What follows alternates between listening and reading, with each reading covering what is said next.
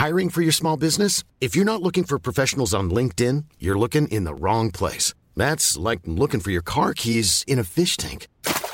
LinkedIn helps you hire professionals you can't find anywhere else, even those who aren't actively searching for a new job but might be open to the perfect role. In a given month, over 70% of LinkedIn users don't even visit other leading job sites. So start looking in the right place. With LinkedIn, you can hire professionals like a professional. Post your free job on linkedin.com/people today. Many of us have those stubborn pounds that seem impossible to lose, no matter how good we eat or how hard we work out. My solution is PlushCare. PlushCare is a leading telehealth provider with doctors who are there for you day and night to partner with you in your weight loss journey. They can prescribe FDA-approved weight loss medications like Wegovy and Zepbound for those who qualify.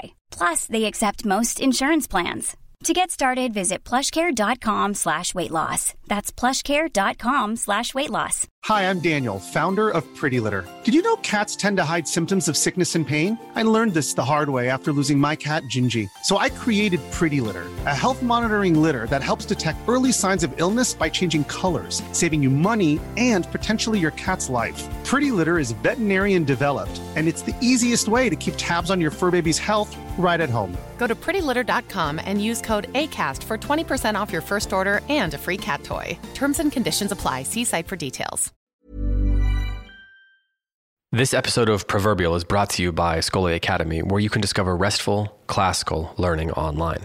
Their interactive online courses for grades K through 12 pair classical curriculum with a restful, or Scholé, pedagogy, leading to deeper student engagement and learning that lasts. Choose from subject areas such as Latin, writing, grammar, mathematics, logic, history, science, and more, all taught by master instructors. Registration for the 2021-2022 courses are now open. Head over to www.scholeacademy.com, that's SCHOLE Academy.com, to learn more and to enroll. You're listening to the Circe Podcast Network. I'm Joshua Gibbs, and this is Proverbial, the podcast where we explore the wisdom of the ages as it comes to us in Proverbs, by which I mean wise sayings a man may live by if he's not so arrogant as to think himself special. Episode 55, Horace the Bear. Today's proverb is unattributed. I'll read it twice. Money can't buy you happiness. Once more. Money can't buy you happiness. Unlike the grass is always greener on the other side, money can't buy you happiness is a proverb which is often contested.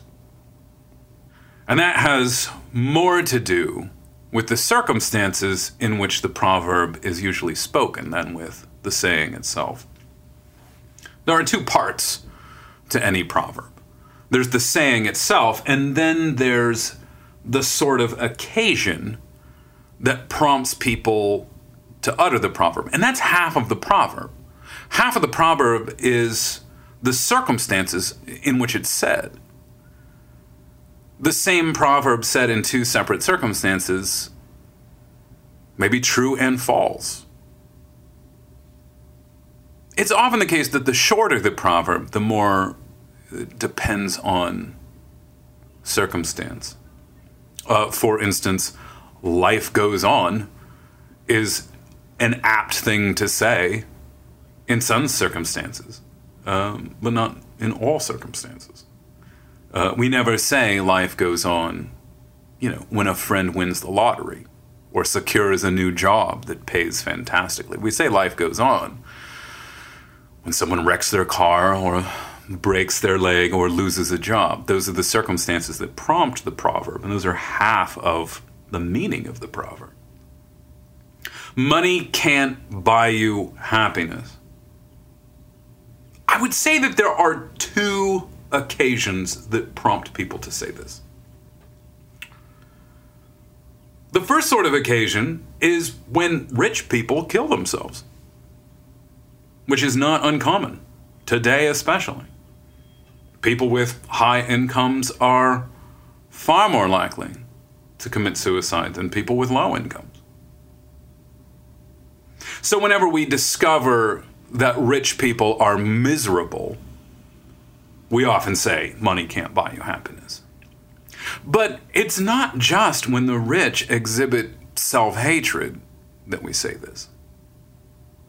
We're also apt to say, money can't buy you happiness, to people on the verge of undertaking something physically or spiritually risky in order to get money.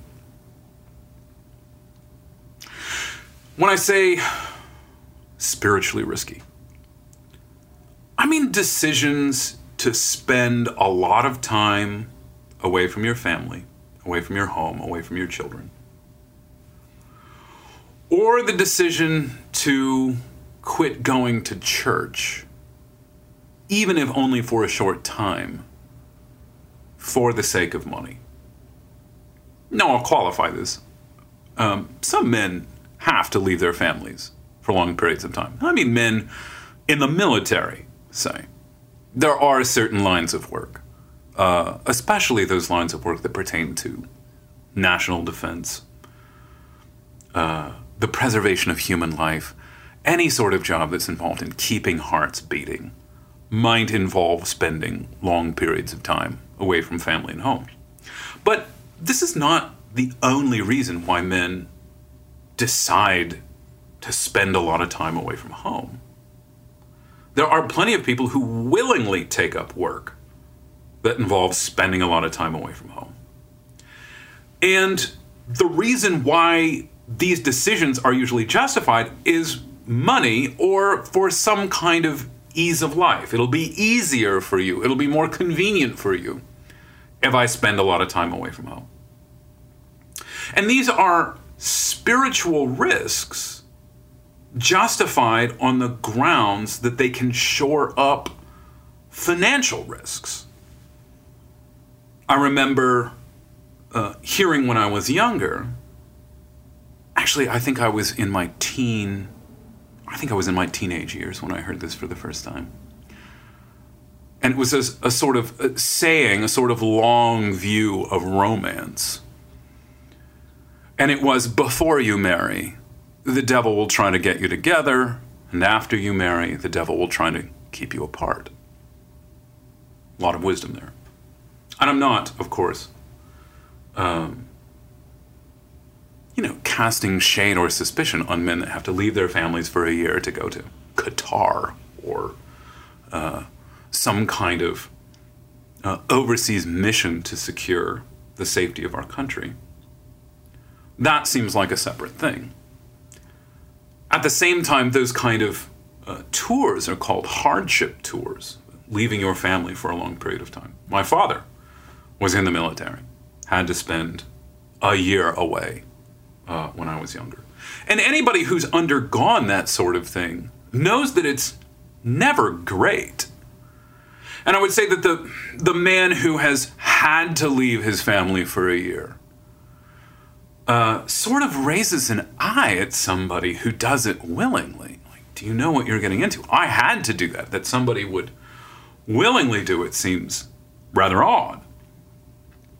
Many, many years ago, I knew a young man who married, had 5 children rather quickly, and then disappeared from church for a long time.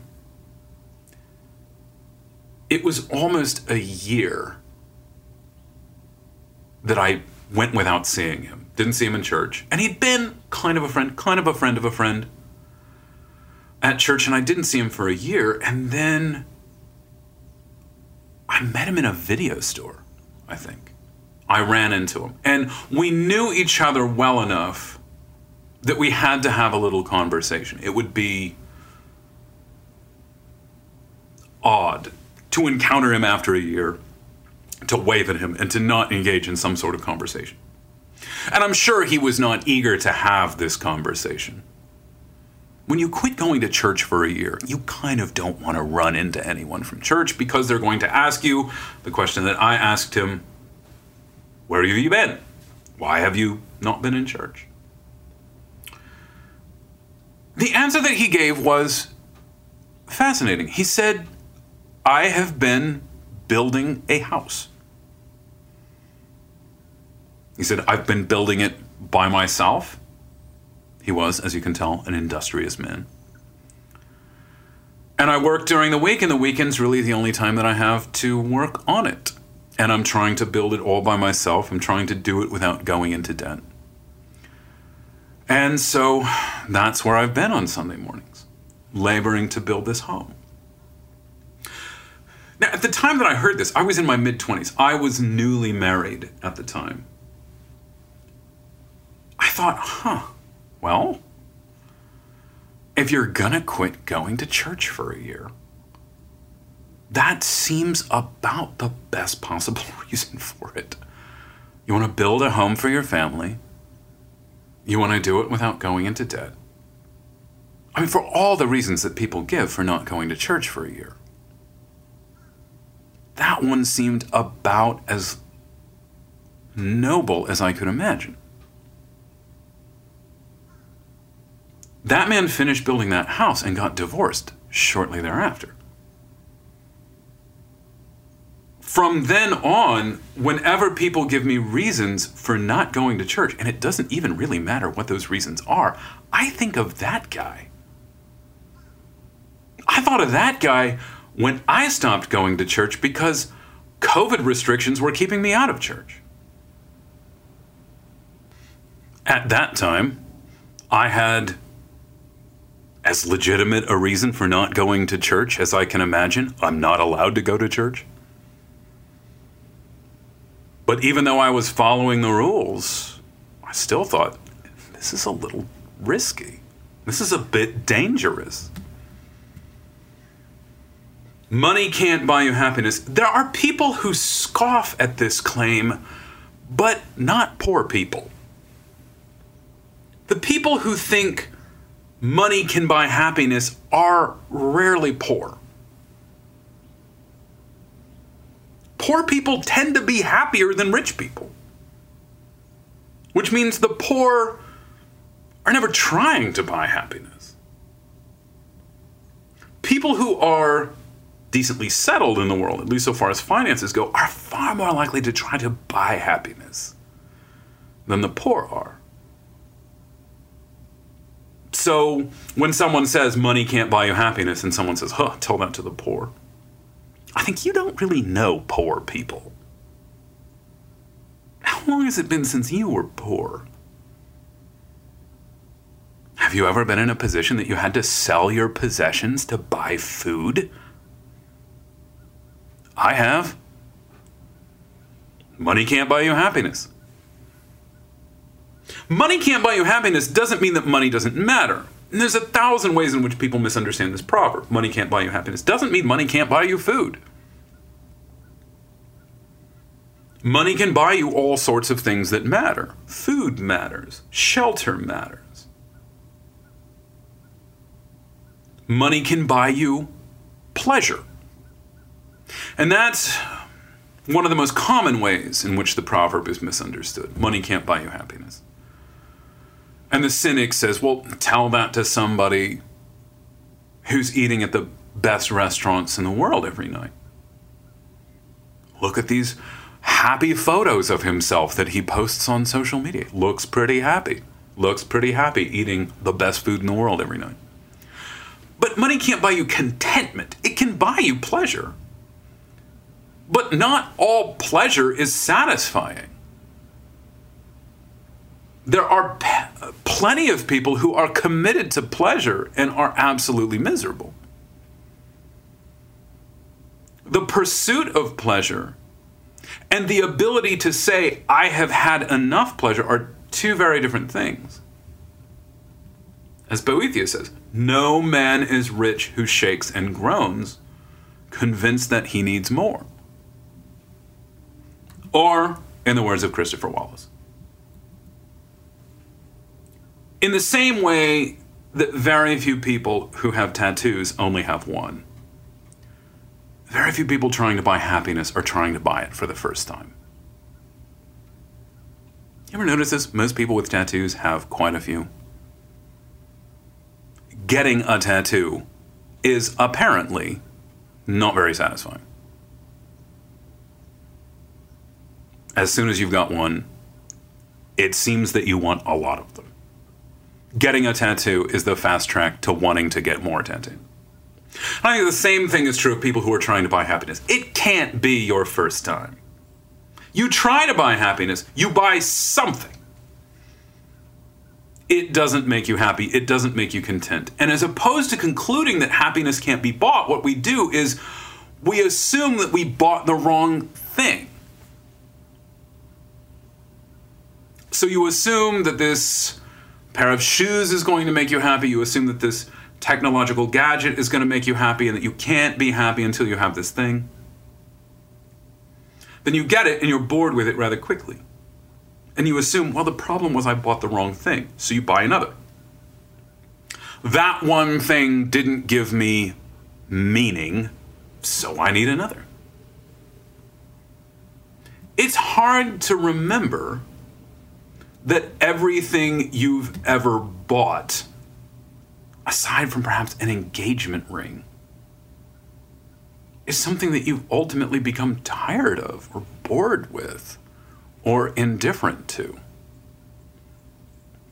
Consider all the things that once upon a time meant the world to you that you sell for a cut rate 5 years later.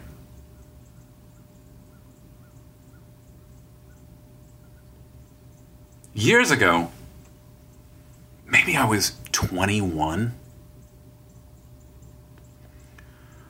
I was at a record store. I was at Hastings, as I often was in my early 20s and later on. And I saw that they had a CD there. They had a CD that had just come up for sale. And it was an oddity. It was a double disc import from England, I think. And I was really into... This is so lame. I was really into trance music at the time. And this was this Paul Oakenfold double album, recordings from... live recordings from a famous club. And what was weird about this CD was that it was $60. I couldn't believe it. It was the most expensive new CD I had ever seen. I mean, I was maybe aware that there were weird collector's items that you could buy online, like odd pressings of the soundtrack to the very first Batman movie by Danny Elfman, and that they went for some astronomical price, but it was because they were old or they were some weird issue of them. But to see a $60 CD, I was aghast. And Paul Oakenfold was my favorite DJ at the time. And I was broke. I mean, I worked at a pizza restaurant making like $6 an hour. And I didn't work very much. I worked like 30 hours a week, maybe. But as soon as I saw this, and again, this is before the era of streaming music, I was like, I have to hear this. I have to get $60 to buy this. I wouldn't pay $60 for it today.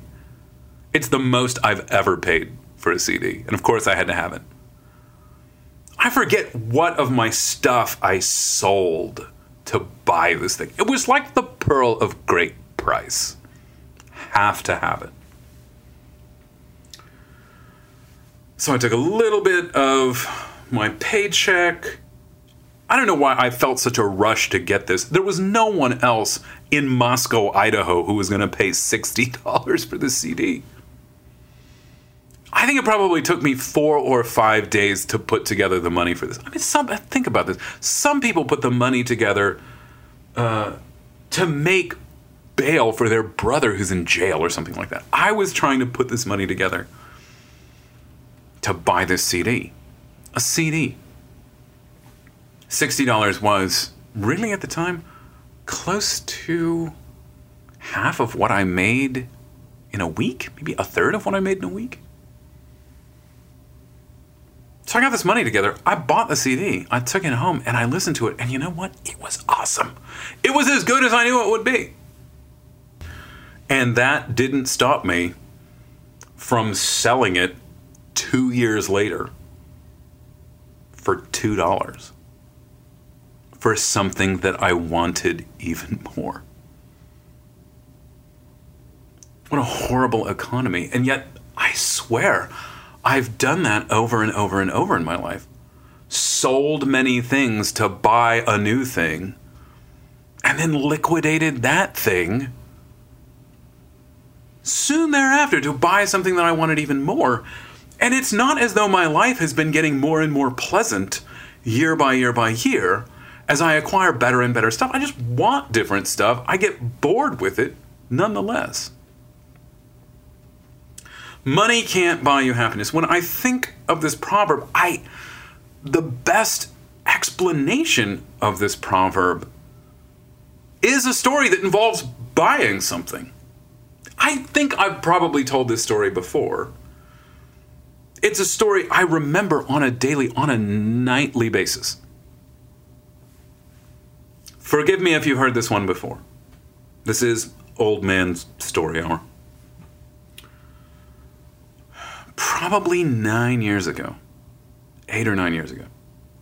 No, wait. It can't have been that long. I'll say like 7.5 years ago. I had just received an unexpected sum of money in the mail. Not a lot. $150. And with this money, I decided to take my family out for dinner. And we went to a restaurant that was near a Goodwill store. And when we were done with dinner, this Goodwill store was open for a few minutes longer. And I tell my 2 little children, one of them 2 at the time, one of them 4 at the time, when we go into this Goodwill, I'll buy you whatever you want. I make this Herodian promise. Up to half my kingdom, whatever you want. And I figured, with all of this money to spend, what is anybody in my household going to find that's going to deplete all of this money? What are they going to ask for? And so they go in, my wife and my 2 children, and they're looking around. And when I had made this promise of, I'll buy you whatever you want, the promise had really been made in terms of price. And I hadn't been thinking about quality. So they go in and I look around and my wife looks around and we, shepherd the children around the store. And Camilla, who's 4 at the time, chooses from this massive bin of stuffed animals a small blue Care Bear. And says that this is what she wants. Now, I have not ever been a fan of licensed characters, as they're sort of generically called in our time. My children have seen almost no Disney movies. They don't own any backpacks, any folders, anything with, famous cartoon cats grinning on the front or animated fish with big eyes smiling at you, representing Pixar films. They don't own any Cars stuff. They don't own any of that stuff. They never watch that stuff. And so my child brings me this Care Bear, a used Care Bear. And the thing is, about as big as a half a loaf of bread. It's as big as a small loaf of bread. That's a weird way to characterize it. It's small. It easily fits in one hand. It's not tiny. It's maybe like 10 inches from top to bottom. And she says, I want this. And my first thought is, no, I don't want to buy you this. I don't like this sort of thing. But it was innocuous when compared with the sorts of things that she could have picked out. It could have been far worse. It could be worse, as Boethius says. And so I said, okay, fine. I'll buy this for you. I get to name it, though.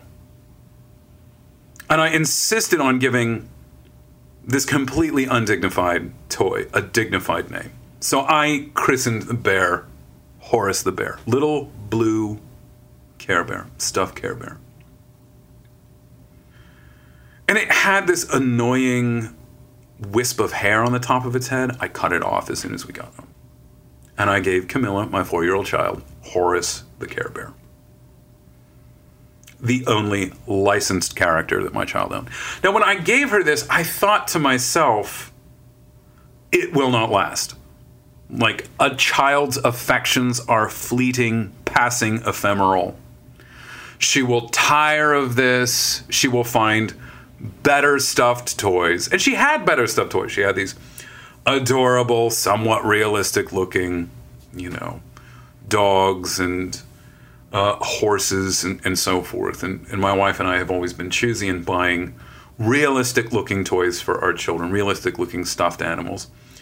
Not these zany colored, big eyed monstrosities. So I say, it won't last, Horace the Bear. And I also said this based on some amount of proof that many other toys had come and gone. Been popular for a little while, fallen into a state of ill repute in my child's heart. I was like, okay.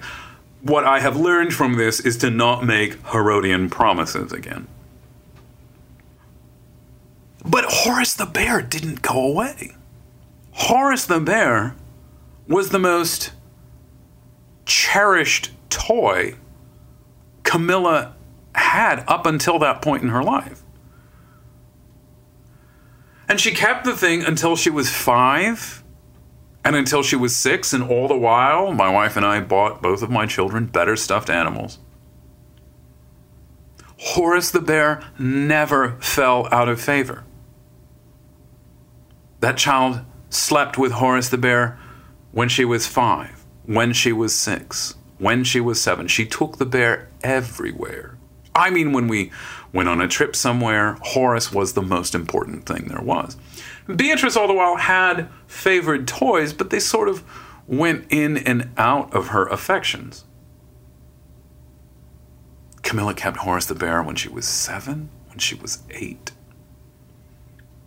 And eventually I had a sort of begrudging respect for the toy because it had survived the test of time. I think that Camilla had the bear up until the time she was 9, at which point I began to worry that she would someday lose Horace the Bear. And I was afraid of her losing the Horace the Bear. And there was a time when I had worried that she wouldn't tire of the thing because I didn't like it. But then I grew to love Horace the Bear. I started looking around on eBay, trying to find a replacement Horace the Bear in the event that, God forbid, anything ever happened to Horace the Bear. And what's odd is that I found Horace's exact replica online, but he didn't look the same. Not in the photos, not on eBay. She kept the child all throughout her 9th year of life, her 10th year of life.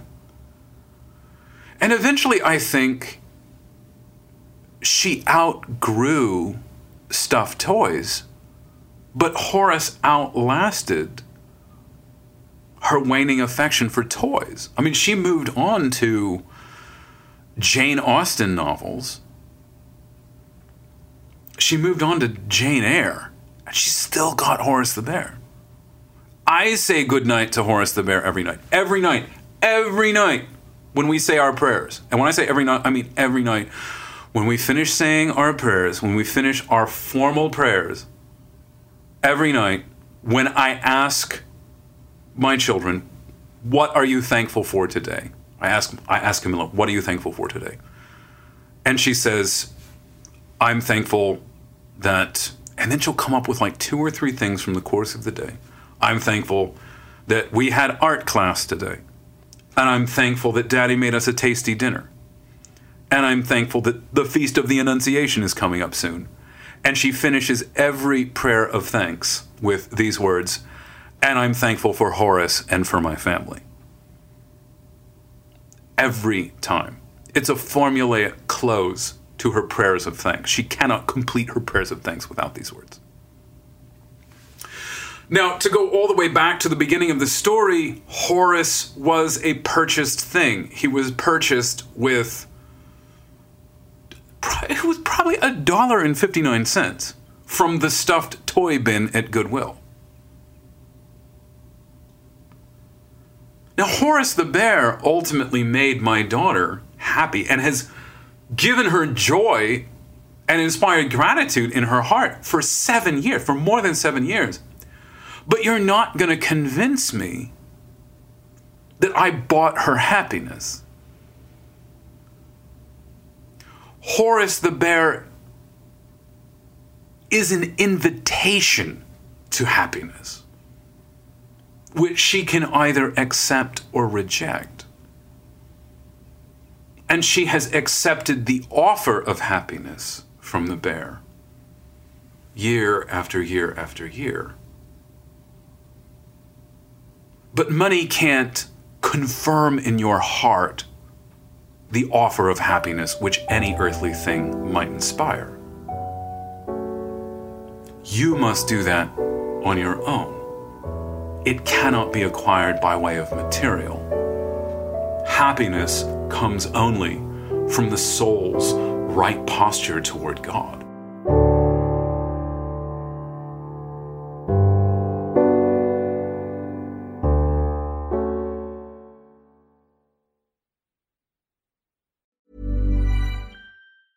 Mom deserves the best, and there's no better place to shop for Mother's Day than Whole Foods Market. They're your destination for unbeatable savings, from premium gifts to show-stopping flowers and irresistible desserts. Start by saving 33% with Prime on all body care and candles. Then get a 15-stem bunch of tulips for just $9.99 each with Prime. Round out Mom's menu with festive rosé, irresistible berry chantilly cake, and more special treats. Come celebrate Mother's Day at Whole Foods Market. Ever catch yourself eating the same flavorless dinner 3 days in a row? Dreaming of something better? Well, HelloFresh is your guilt-free dream come true, baby. It's me, Keke Palmer. Let's wake up those taste buds with hot, juicy pecan-crusted chicken or garlic butter shrimp scampi. HelloFresh. Stop dreaming of all the delicious possibilities and dig in at HelloFresh.com. Let's get this dinner party started. Hi, I'm Daniel, founder of Pretty Litter. Cats and cat owners deserve better than any old-fashioned litter. That's why I teamed up with scientists and veterinarians to create Pretty Litter. Its innovative crystal formula has superior odor control and weighs up to 80% less than clay litter. Pretty Litter even monitors health by changing colors to help detect early signs of potential illness. It's the world's smartest kitty litter. Go to prettylitter.com and use code ACAST for 20% off your first order and a free cat toy. Terms and conditions apply. See site for details.